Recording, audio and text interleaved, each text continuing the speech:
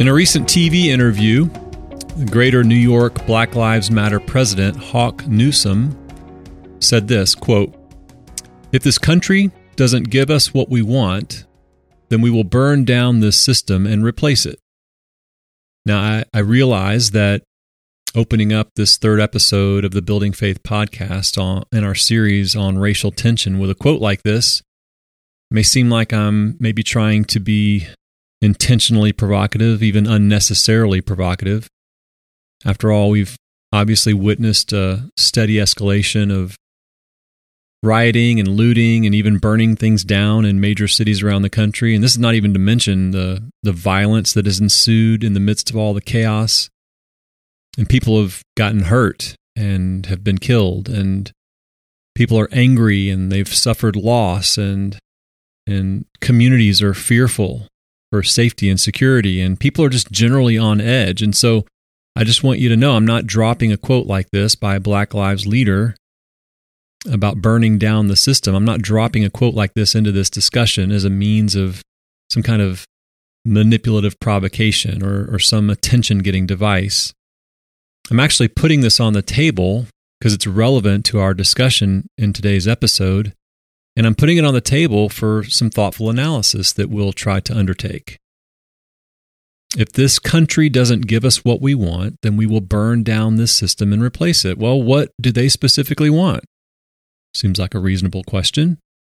And what does this system that may need to be burned down or maybe metaphorically deconstructed, if you want to just take away some of the more violent rhetoric, what does this system include? What is it comprised of? And then if the system does need to be burned down and replaced, what will it be replaced with? In other words, where is all of this going? Or at least what does this prevailing ideology that's underpinning a lot of this, where does it see us going? Where does it intend to take us?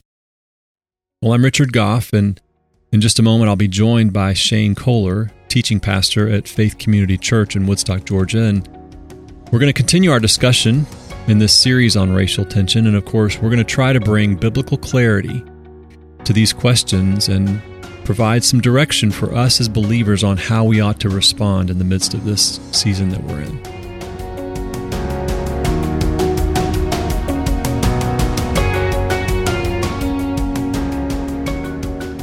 All right, Shane, so we're back together. We're continuing our discussion on this subject of racial tension, and last time we were together, we sort of dove into some definitions of terms and things that you'll hear in the discussion that really are reflective of the ideology that is being kind of proposed or presented in this debate. You want to kind of summarize that a little bit for us? Yeah, we spent a good bit of time helping folks understand that when they hear in the national conversation the word racism, that it often is not the Christian definition of racism, which, as we mentioned, is sort of individual animosity towards someone who may be of different ethnicity or skin color, or just minority in whatever way.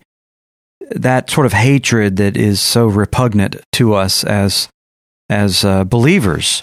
But that's not what racism is, and we spent some time just defining this from some of the works themselves, particularly focusing on Robin DiAngelo's White Fragility book. There are others, Andrew Whitehead or Samuel Perry, Jonathan Hartgrove, different people who are out there saying similar kinds of things, basically suggesting that racism is located more in systems and structures than in people. And so our primary task, if we are to take on racism, is, in the words of DiAngelo, we have to, quote, labor to dismantle and replace those unjust systems with superior ones, end quote. This all sort of assumes, that we, those who are in majority culture, have to sort of advocate for the marginalized because they are so marginalized they can't advocate for themselves, and so the pressure is put on those of us who do have majority status, you might say, or majority privilege, to sort of take that on. But as we were pointing out last time, once you buy into the definitions, you're pushed in a direction that is fundamentally anti-Christian. Because you have to understand that this is a whole worldview that isn't just limited to systems that are governmental in nature. These aren't just legislative acts or branches of the government or policies or stuff like that. When someone like D'Angelo talks about this, they're not talking about just these few tweaks to society, you might say. They're really talking about deeply embedded building blocks of Western civilization and of Christianity itself. Robert Jones has a book out that's called White Too Long, The Legacy of White Supremacy in American Christianity, where he basically lays out that Christianity is so infected by this idea of white supremacy that its ideologies, or you should say its assumptions, need to be rejected wholesale. So you're using terms like dismantle and reject, and so I can't help but think of recent messages you've preached through as you've gone through the Beatitudes and the Sermon on the Mount, I should say, and the call for us to be salt and light, and how that is not the same message as dismantling society. It's completely counter to that. Yeah, and we are, I guess you might say, we are not called to that. We're called to a different mandate. But Christians are being drawn into a crusade that they have no business being a part of. And in many cases, I'm convinced, don't even realize they are a part of. Right. They're actually, in all sincerity, and I really believe this, I think a vast majority of evangelicals who are, posting, with, signs, solidarity with the protest, even going down and joining protests, I don't really think that they're conscious of the ideologies that are driving these things. Yeah. And my fear is that they're going to wake up one day having gone so far down the road that they will be so confused and not able to find their way back. Yeah. Because they don't, they're going to start sort of imbibing some of the terminology and calling for some of the same conclusions and not knowing what they're founded on. Jemar Tisby commented in the Wall Street Journal actually on Robert Jones's book White Too Long, and he says this. He says, quote, "Christianity has cultivated the religious, political, economic, and social superiority of white people despite all efforts, modest though they may have been, to fight these tendencies. If everything that Jones says is true, there remains then a chilling question to address. Is there anything worth salvaging?" End quote. So what he's talking about is Christianity. He's talking about American Christianity and what's termed here as white Christianity. And this is his fundamental question. Is anything within American, or let's just say white Christianity, predominantly white churches, is anything worth salvaging there? Yeah, that's stunning. It's stunning. This is a gentleman who is willing, and I'm not very familiar with Tisby, but my understanding is he does claim to be a Christian. I could be wrong on that, but my what I'm really stunned by is someone openly calling for the absolute rejection of the Church of Jesus Christ and all of the Holy Spirit-filled believers who are there, imperfect as they may be, and saying there's nothing redeemable in that. That's that's where this movement is going. Whether it's coming from the lips of anarchists, or now increasingly coming from the lips of even so-called, evangelical leaders in some cases.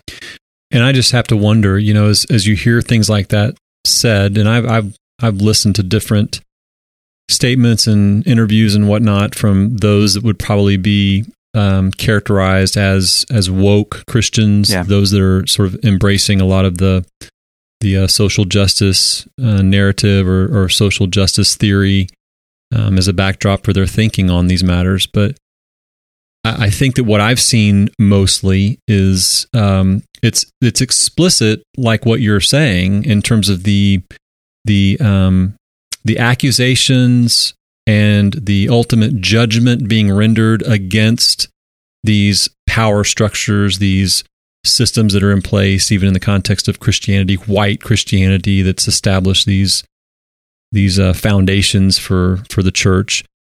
But when it comes to what a solution is, there's no explicit solution given.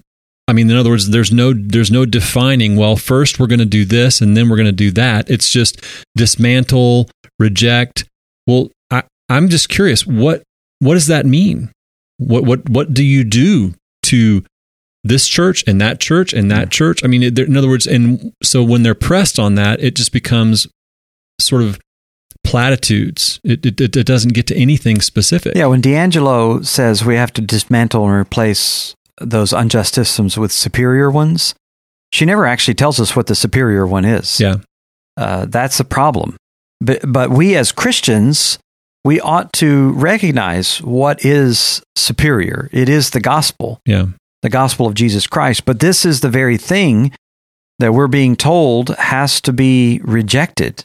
Not in so many terms. No one is saying the gospel, but what they're saying is the gospel as it has been represented in a certain way in majority culture churches. But how do you extract that? In fact, Tisby is saying you don't even try to extract that. It's wholesale rejection. So everything, if you just want to kind of take the tradition that, you and I stand in, everything going back to Luther, everything going back to Calvin, everything going back to that tradition has got to wholesale be thrown out, because those are many of the things that at least the Reformed tradition in America has been founded on.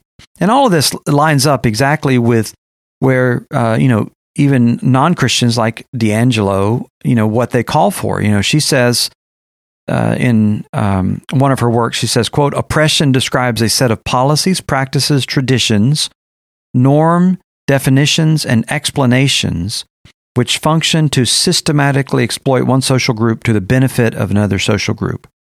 This includes, she says, sexism, racism, classism, and heterosexism are specific forms of oppression. So, I mean, to the extent that the white Christian church has affirmed traditional roles of heterosexuality, roles for husbands and wives, all that's got to be rejected now, because those are forms of this oppression.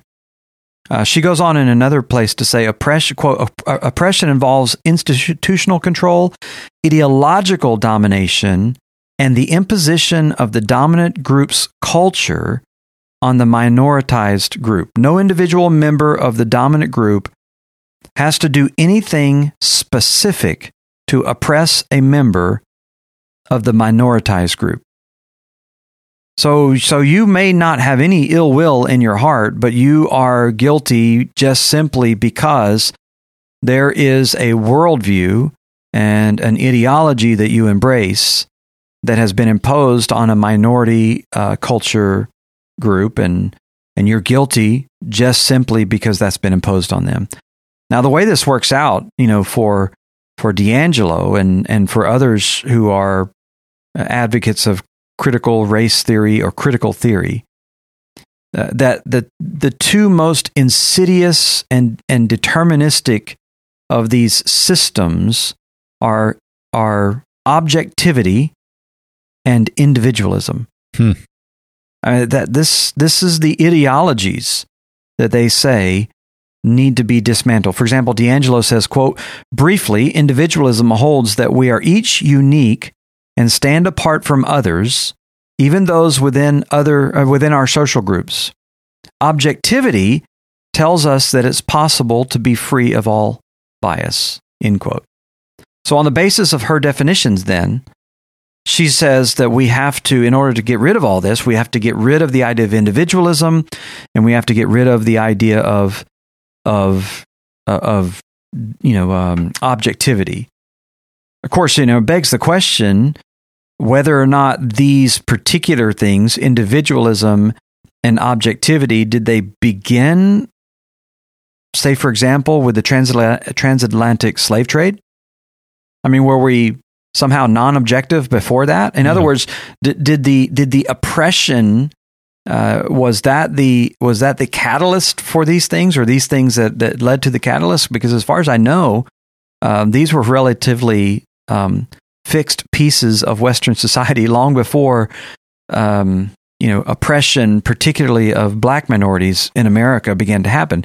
Evil as it was, they weren't necessarily, there's not a direct correlation between these things. But this is what D'Angelo calls for us to renounce. And so we have to renounce objectivity, which renounces all claim to know the truth, which undoes our ability to proclaim the truth and to fulfill the Great Commission.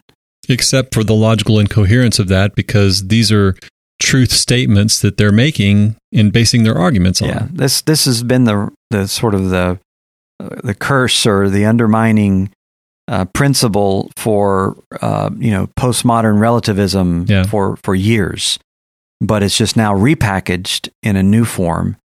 And people who are out there, chanting down with racism, as I said, I mean, there many of them, their hearts are sincere. They cannot stomach the idea of a minority person being treated with the kind of hatred. And then you layer on top of that images that they see from cell phone video where they see someone being shot or being shot repeatedly or what appears to be excessive uses of force, and it reinforces the narrative in their mind, but they aren't really cognizant of where the overall movement is finding its impulse and where it's going and what people are calling for. They hear terms like systemic racism and oppression and dismantling and all that, but they don't really understand what is sort of fundamentally behind this. And what really burdens me so much is that Christians have imbibed that sort of ideology, or that sort of terminology that's driven by that ideology, and have not taken the time to carve out and to clarify a distinctively Christian response to the crisis that we're in. Yeah. And we have one. That's the wonderful thing and the tragic thing at the same time. We actually have distinctively Christian responses to this that we ought to be sharing, which are grounded in the gospel. Yeah. But that's not where people are going, unfortunately. And there are even people in the Christian community, and I even think close to home here with us. In terms of our church, I've kind of heard rumblings. I can't confirm anything specific, but sort of echoing this idea that the gospel is not enough. That just saying that we need to be about the gospel, that's not enough. And so, I think that that's probably an emotional reaction to someone thinking that you're just trying to paper over things and not deal with difficult issues of oppression and injustice. Yeah. But nonetheless, to make that kind of statement as a believer, and not be reflective of what you're actually saying, and to actually say that publicly to people, on a social media platform or something like that. I mean, that's alarming. But to your point, they're saying it often with the motive that they don't want to be looked at as shallow and just papering over these things, which is commendable. But I'm fearful that it's a little bit naive. Yeah. And we certainly are not advocates of a superficial preaching of the gospel, or a gospel that doesn't call for transformation in the individual. True transformation that involves not only renouncing anything like oppression, but also true transformation that produces compassion and mercy and love of justice and all those other things. We love that. But if you say, but literally, if you take to heart the God that something, some semblance of an idea that the gospel is not enough, then you really don't understand the gospel. Right. There are a lot of people that would claim to be Christians that would say, I prayed a prayer at some point, or I've gone to church all my life, or whatever. They have some identification with some notion of Christianity, but the true gospel is a transforming gospel. It takes someone who was dead and it makes them alive, who was in darkness and blind, and brings them into the kingdom of his light and opens their eyes to see. I mean, it's transformative fundamentally in its essence in terms of the work that it does in the life of a person. Right. And it calls out their sin. Yeah. I mean, it calls sin what it is. And so it is enough if we're appropriately preaching it. Right. But to follow in the steps of the anarchist who are sometimes leading, or the moral relativist, or the postmodern relativist, however you want to follow in their footsteps down a pathway trying to deal with the ills of society is not the pathway that Christians need to go down. Yeah. Because we've got to distinguish our voice from those voices, those ideologies which are markedly, I don't know how to say it, but they're atheistic. Yeah. They don't begin with a perspective of God, and it comes out in so many of their views. I mean, even we talked about the rejection of objectivity, but even the whole idea of individualism. This individualism that let me say it this way: the kind of individualism that convinces us that we ought to be self-sufficient and self-made people and all that stuff, sort of prideful individualism. We do reject that. Yeah. But in terms of culpability, yeah, and where responsibility lies and how we'll stand before God in judgment, we do affirm that level of individualism. And the Bible's very clear on that we will answer for our own sins and not for the sins of others. Before we get there, though, I want to talk about some verses that discuss collectivism and individualism in let's just call it a very Christian way.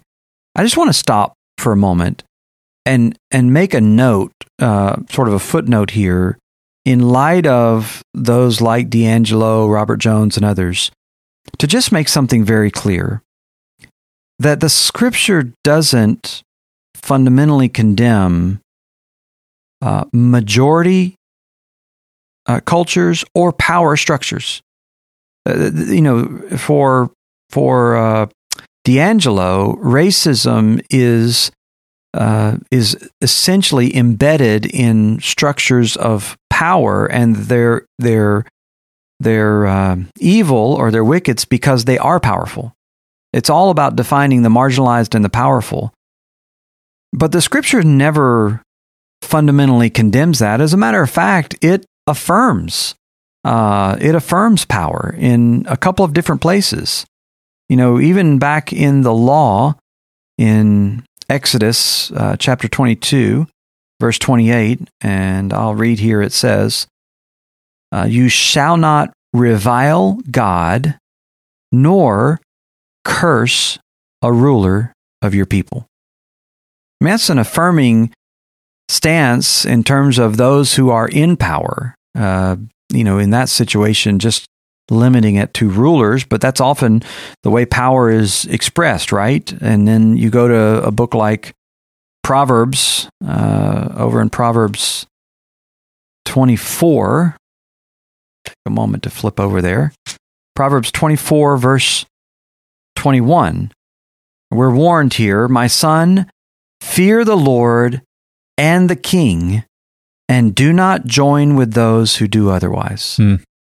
So, the Scripture's repeatedly giving us this affirmation as relates to people in power, that we're to have appropriate amount of respect, even fear for them, and that's not undue. And you get over to the New Testament, and of course, nothing has changed. Paul's telling the believers in Crete, when he's writing to Titus, remind them, chapter 3, verse 1, remind them to be submissive to rulers and authorities, to be obedient, to be ready for every good work, to speak evil of no one, to avoid quarreling, to be gentle, and to show perfect courtesy toward all people. Now, when you're talking about the gospel, that's the gospel. That's the way the gospel works itself out. It is calling people to repentance, but it's also the kind of conduct that we have in society. And one of the things that the gospel is calling for is a certain recognition of the providence of God in establishing authorities and rulers, and even, we might say, power structures, and how we respond to those power structures. And Paul, when he's writing to the believers in Crete, he's not writing to a majority group here. The Christians were oppressed. Yeah, I was just going to say, the I can already hear kind of a response. Well, it's easy for you to endorse and advocate for submission to authorities. I mean, here you are, you're in the majority. You're part of the power structure that's been in place here for so long, and so of course you're going to advocate for that.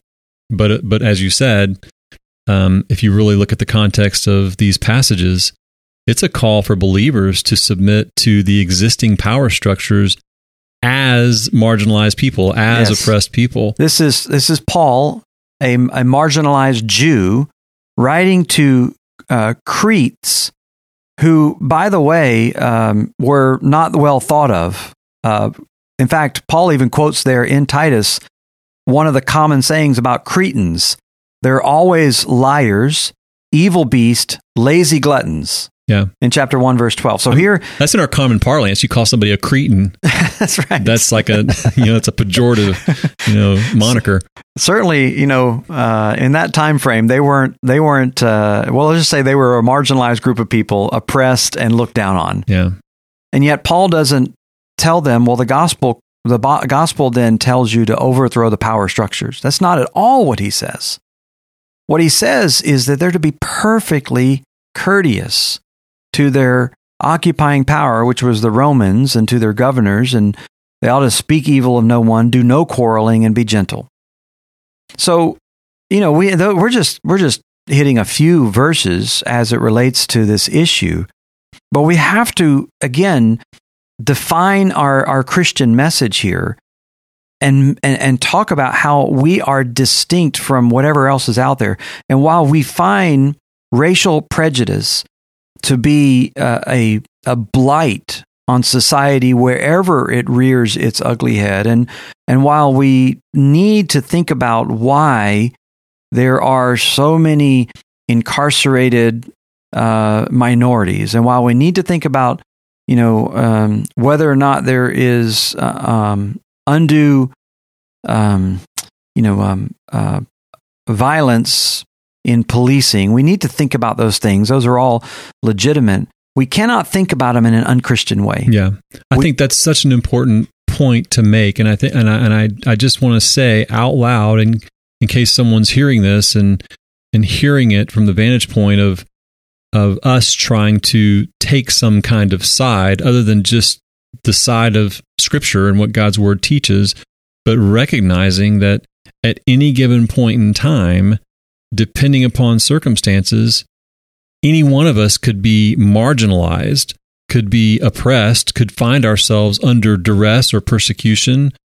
I mean, that's just the point is that there's universal, transcendent truth that would guide us in how we respond in those circumstances, regardless of what grouping or social grouping or what our skin color is or any of these other factors. That's good. I mean, and I feel like there's I don't know whether to call it middle ground, but there's a pathway that really needs to be mapped out by Christians right now, by true believers, by the church, that certainly is not the alt-right, and it's not the the popular social justice narrative. Let me just call it that. It's neither of those, but it's coming along to recognize the true suffering of certain marginalized people and appropriate kind of compassion and wanting to come alongside those people, but not with the solutions and the answers. It goes right back to where you started, earlier with our podcast. These groups talk about dismantling, but they really don't divulge what they want to replace it with. Well, we don't do that. We're not for utter dismantling of society and utter dismantling of the fundamental building blocks of the church. We're for affirming objective truth. We're for affirming individual responsibility. We're for affirming power structures, while at the same time recognizing the fallenness of the world that we live in, recognizing the need for compassion, recognizing that sinful prejudice and favoritism and all those things, they do exist. And to the extent that we can come alongside those who are suffering from that, we need to, but not with the answers of critical race theory or critical theory in general. Well, in terms of also this need for us to have compassion for those who are oppressed or marginalized in some way, or who are the objects of some type of partiality or prejudice, I can't help but wrestle in my own mind with the limits of my own compassion in terms of how I actually deploy that or how I actually exhibit that. I think that if I try to spread that too far and too wide, it's not real compassion. It's almost a perfunctory sort of make me feel good about saying I'm being compassionate. But as I think about my own just day-to-day walk in life and my own thoughts and my own interactions with people, whether they are having a great day or whether they're oppressed in some way, the way that I demonstrate compassion is and my bandwidth to actually do that in a meaningful and substantive and non-self-serving kind of way has limits. I can't legitimately spread compassion far and wide just in recognition that there are people of an ethnic minority group that are oppressed. I mean, I don't know how to do that, is what I'm saying. Well, it's a great point, and certainly from an individual perspective, that's true. But we recognize that our best apparatus to do that is the body of Christ. Yeah. I mean, I can't do it individually, but as I link arms with those who do identify with Christ and come together in a local congregation, we can go further and reach, our arms around wider than we could individually. And so there's hope through the church. But if we dismantle the church and undermine the church, the very thing that is the real hope of society, then we're undoing we're undoing the foundation that could really have positive impact. Now, I know churches are themselves sometimes unstable, unsound, infected by sin and by sinful leadership. But that has always been the battle in the church from the very beginning. And faithful Christians through the years haven't therefore written off the church, but they've rolled up their sleeves. They've gotten deep into the scriptures, understanding what God says and gotten busy reforming the church and bringing it back to a place of health so that it can do what it needs to do. Yeah. Well, I think our time has gotten away from us. There's certainly a lot of other things that we need to address, and we probably need to come back and kind of talk about this individualism and collectivism on another podcast. But I know that we're pressed now.